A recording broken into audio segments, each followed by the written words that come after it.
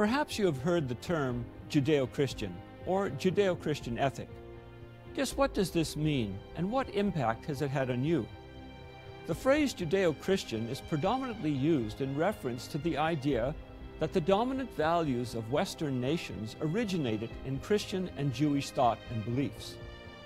Certainly, most people are aware that Christian values have in large measure been traditionally derived from a book called the Bible. The largest section of the Bible is composed of the Hebrew Scriptures, commonly referred to as the Tanakh, or the Old Testament. This section of writing profoundly influenced the Christian New Testament.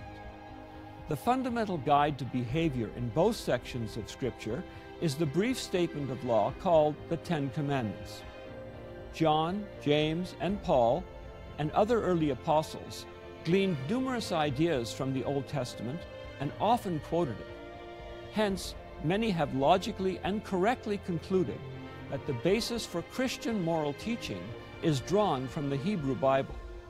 The traditional ethical standards of Western culture are therefore defined by what is called the Judeo-Christian ethic. On today's program, we will examine how Judeo-Christian thinking has shaped most of the institutions and culture of our lands, even though over the centuries, many of those believing they are following this ethic have been, in fact, rejecting its very foundational principles. Stay tuned.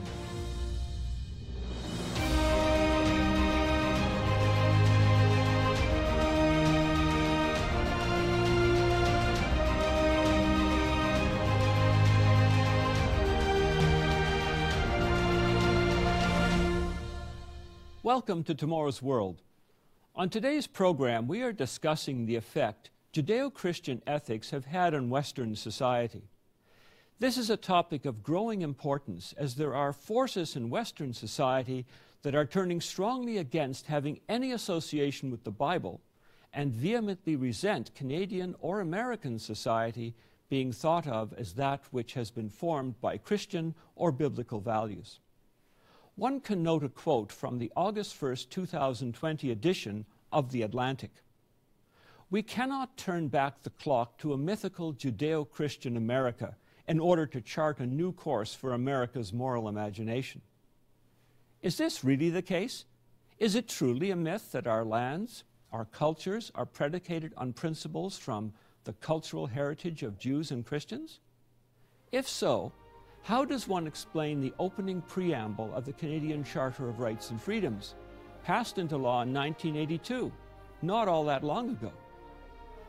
Whereas Canada is founded upon principles that recognize the supremacy of God and the rule of law. This statement, passed by the Government of Canada and signed into law by Her Majesty Queen Elizabeth II, would imply that the nation was in general agreement that God was the supreme authority and that the rule of law was necessary to retain social order. In European and British cultures, including the United States, religion, the religion the world calls Christianity, has often played a defining role in helping to form laws and traditions. Today, however, as the quote from The Atlantic indicates, there are many who deny or simply do not recognize or appreciate the magnitude of the impact Judeo-Christian thought has had in shaping the Western world and influencing nearly the entire global population. Our modern Western world prides itself in secular values, and interestingly, in expressing criticism or outright disdain at those who sincerely desire to follow a lifestyle guided by the principles drawn from the biblical text. This has led a growing number of secular leaders to oppose the long-standing Western tradition of accepting that there are moral absolutes drawn from the body of Judeo-Christian ethics upon which Western culture is based. Dr. Robert Ulick, author, internationally recognized scholar, and longtime professor at the Harvard Graduate School, stated the following in his book, Education in Western Culture. "Without Christianity, this so-called Western world would not have come into being. It was this common faith, constantly violated, misused, but nevertheless surviving, which built an arch of unity over the warring nations of Europe and those parts of the world to which, as a consequence of explorations, missions, and migrations, the Christian gospel was extended. In reality, Judeo-Christian ideas and morality have been the primary force in shaping within the Western world concepts of education, science, law, morality, and social conscience. Today, we will examine how Judeo-Christian values have influenced these 5 pillars of Western culture. The first is education. Following the collapse of Roman rule in AD 476, much of the former empire in Northern and Western Europe fell into a near chaotic state. The period that followed the disintegration of Roman authority became known as the Dark Ages, for a reason. With the lack of a well-educated leadership at the municipal, regional, and even national levels, order and civil services broke down. The population fell under the rule of, for lack of a better term, local warlords, who at least promised some degree of protection. Europe experienced a collapse of literacy. Invaders would frequently loot articles, but burn books. They were deemed useless to those who could not read. It was at the far-flung reaches of the empire, notably in Britain, Ireland, and Scotland, as well as in Byzantium in the east, that many of the great writings of the ancients were preserved and copied by monks in remote monasteries. This preservation included the writings of the Old and New Testaments of the Bible. Gradually, church authority, as exercised by clergy, introduced some concept of social responsibility and acted as the moral conscience of the continent. Indeed, it was also through the offices of the church that princes and kings managed to develop a pool of officials who could read and write. They were indispensable to rulers. Education was preserved at first through the monasteries, then through the cathedral schools, where the children of high-born or wealthier people could become educated. Initially, these schools served to provide for the needs of government, but eventually they formed the first universities in a modern sense. Nowhere in Europe did the Dark Ages produce a more effective education program than in England, under the reign of Alfred the Great. After his defeat of Viking invaders in 878, court schools were developed, even including promising children of lesser status. King Alfred wanted literacy to reach as much of the population as possible. In addition to commissioning many histories and other written works, he had the Bible translated into Anglo-Saxon. This, along with his histories, served to standardize Old English and also to provide a direct knowledge of the morality taught in the Bible to the people. Thus, literacy, the legal system, and the culture of the land were generally impacted by Scripture. Almost 8 centuries later, King James I of England commissioned and oversaw the production of the King James Bible. This was the first printed book in the English language that had the potential for mass distribution into all Anglican, Presbyterian, and Puritan churches in the land. In addition, further printings lowered the cost, and many homes now possessed a printed text for the very first time. The impact on the English-speaking world was profound. Even from the days prior to the King James Version, the Great Bible was required to be placed in every English parish and available for the public to read or hear it read.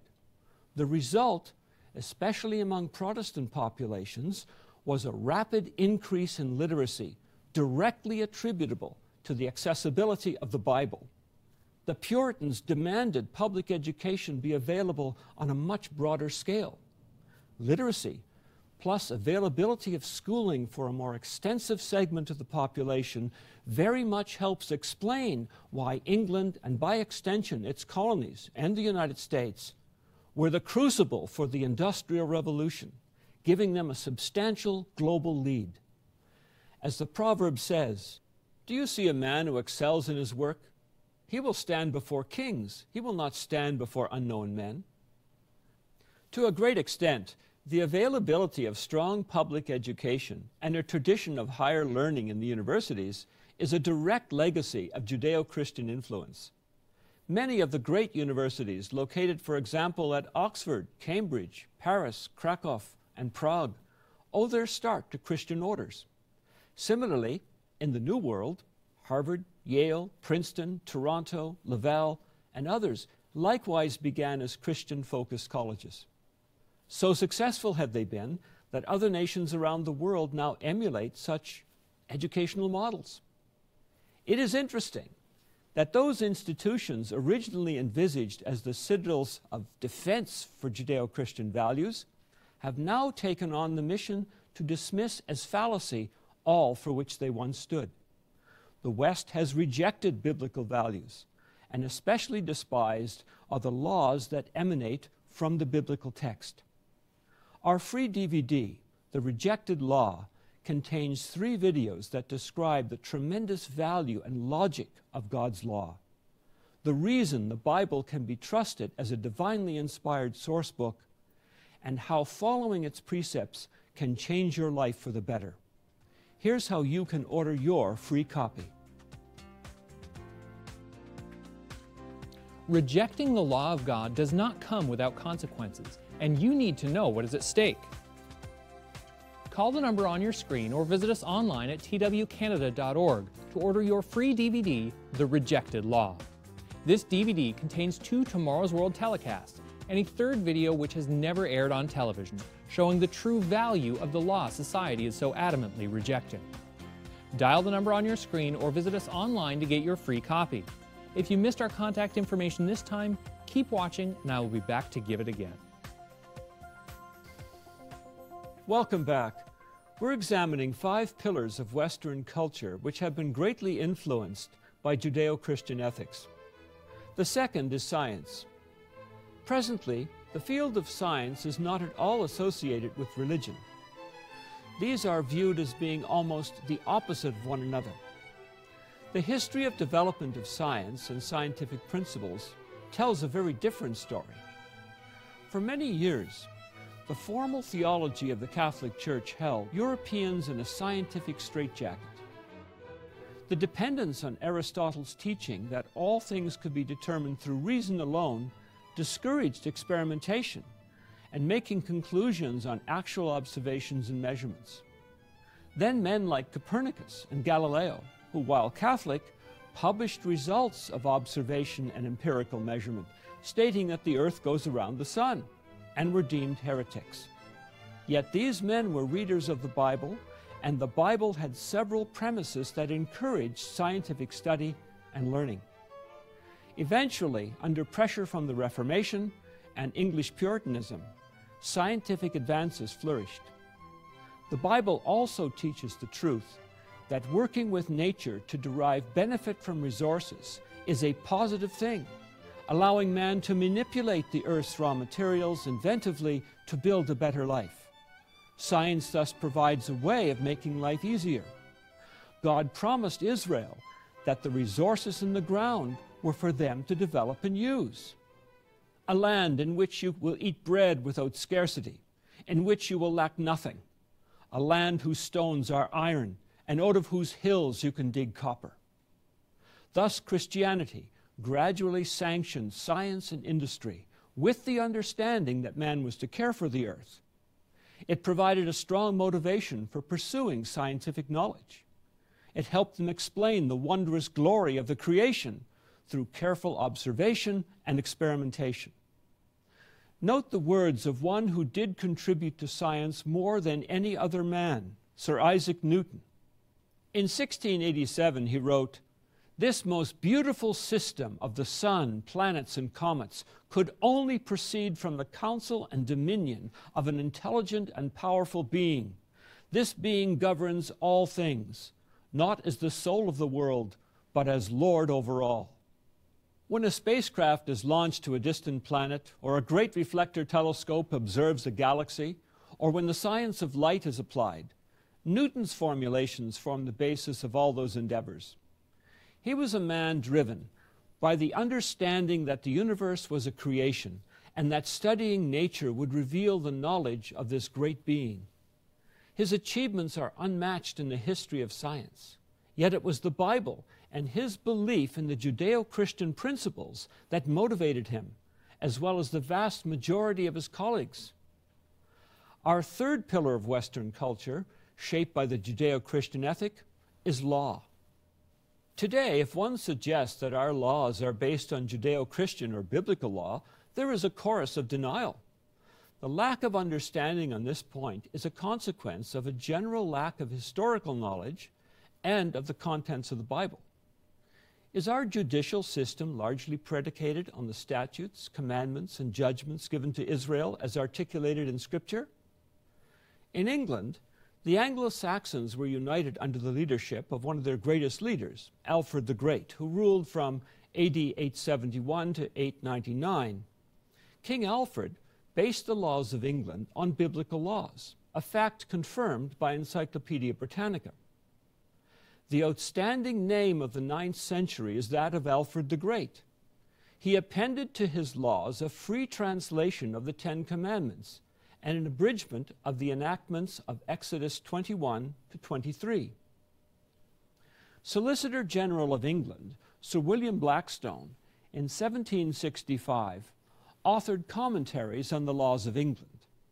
This was the first text in England that set out all existing laws of the land and commented on their source. In the introduction, pages 39 to 43, Blackstone makes the following assertions. Thus, when the Supreme Being formed the universe and created matter out of nothing, he impressed certain principles upon the matter from which it can never depart. The doctrines thus delivered we call revealed or divine law, and they are to be found only in the Holy Scriptures. Upon these two foundations, the law of nature and the law of revelation, depend all human laws. That is to say, no human laws should be suffered to contradict these. From 1750 to 1900, the British Empire spread and carried with it the laws of Britain. That body of law, though imperfectly implemented, was designed to produce peace and order in the family and in the nation. It should not be surprising that the empire's legal systems were known for fairness. In the case of the King versus Taylor in 1676 is a famous English example. In that case, Lord Chief Justice Hall is reported to have judged, Christianity is parcel of the laws of England, and therefore to reproach the Christian religion is to speak in subversion of the law. It is simply incorrect to suggest that the laws of the English-speaking world are not inexorably linked to the Bible. History shows that when these laws were implemented, however imperfectly, they produced a society that other nations admired and sought to emulate. Yet now, many of society's leaders, legislators, and judges disdain and are wholeheartedly striving to erode, eradicate, and defame the influence of biblical law. It is a law rejected. Please take time to order our DVD, The Rejected Law, containing 3 videos which show the intent and the benefits of the law of God and the dangers of trying to live life apart from it. It demonstrates the true basis of Judeo-Christian principles, which, if followed, will produce peace, prosperity, and happiness. Here is how you can order your free copy.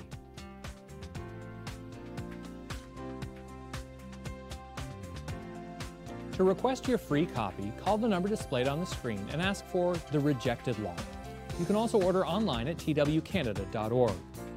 Have you ever asked, where is the world headed? What does the future hold for me? Or if morality even matters anymore? Tomorrow's World magazine answers these questions and more, and will also be sent to you free of charge. Call us right now or visit us online to get your free DVD, The Rejected Law, and Tomorrow's World magazine. Enjoy the rest of the program.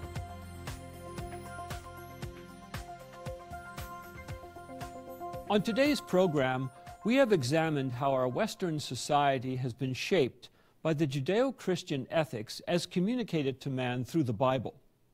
We have looked at the powerful impact of these principles on education, the development of science, and in the formulation of our laws. In the final part of the program, we will look at the matters of morality and social conscience. Our fourth pillar of Western culture that has been shaped by Judeo-Christian ethics is morality.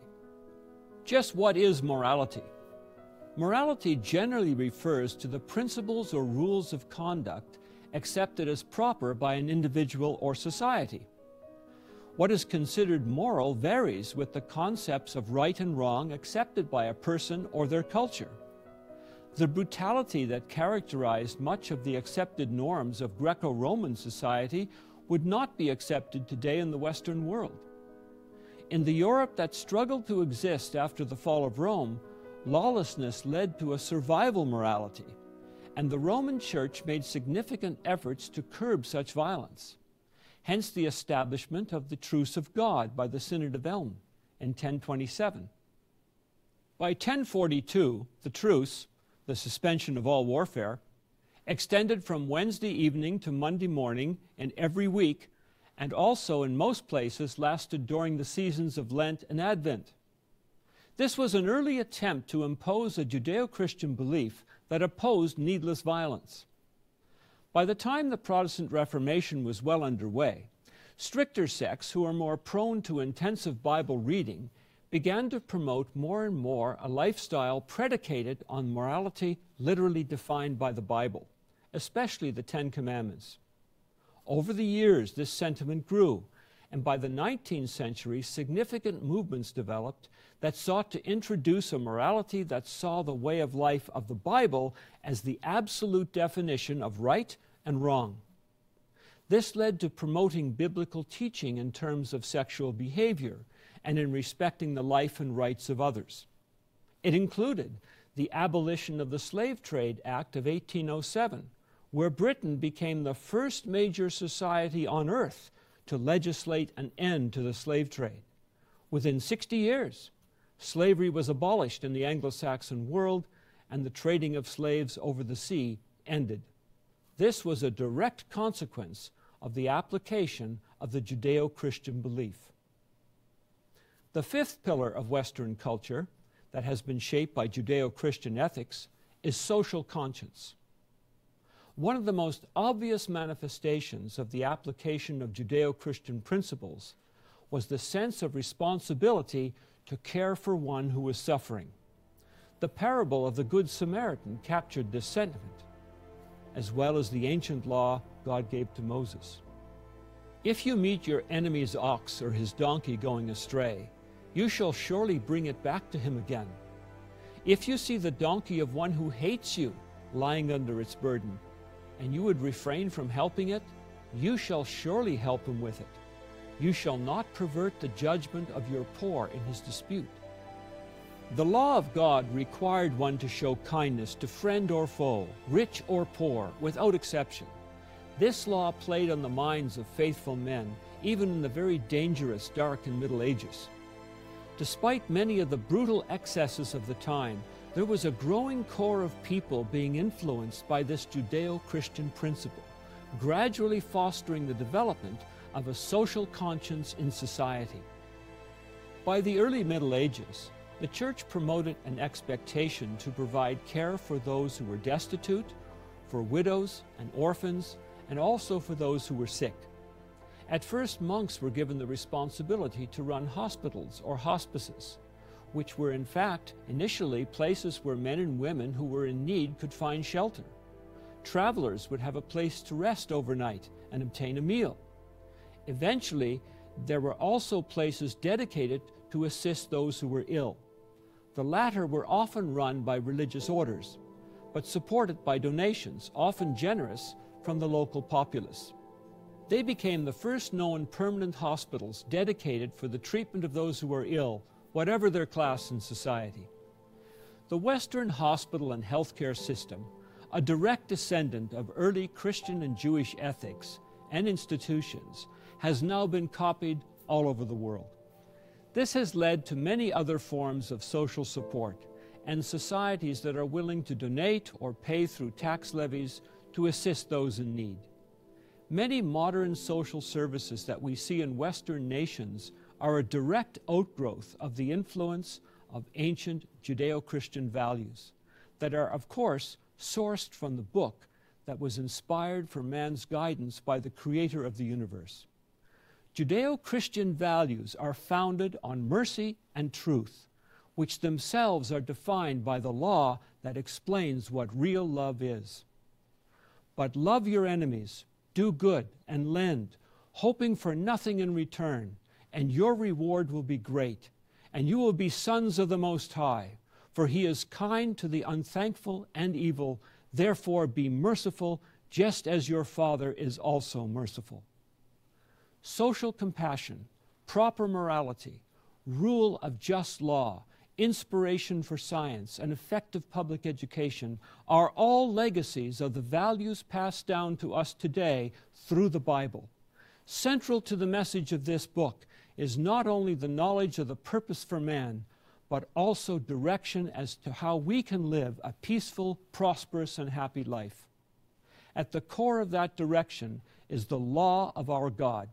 Without the law of God, there is no possible way a society can have a moral base which leads to peace and joy. We are told by Paul that the law of God defines a way of life that results in an atmosphere of godly love. Love does no harm to a neighbor. Therefore, love is the fulfillment of the law. Our present society is rejecting this holy law, and it is paying a price. Social disorder, poverty, drug abuse, and depression, all guaranteed to worsen if this rejection of God's law becomes entrenched. Disasters and social upheavals will become more prevalent.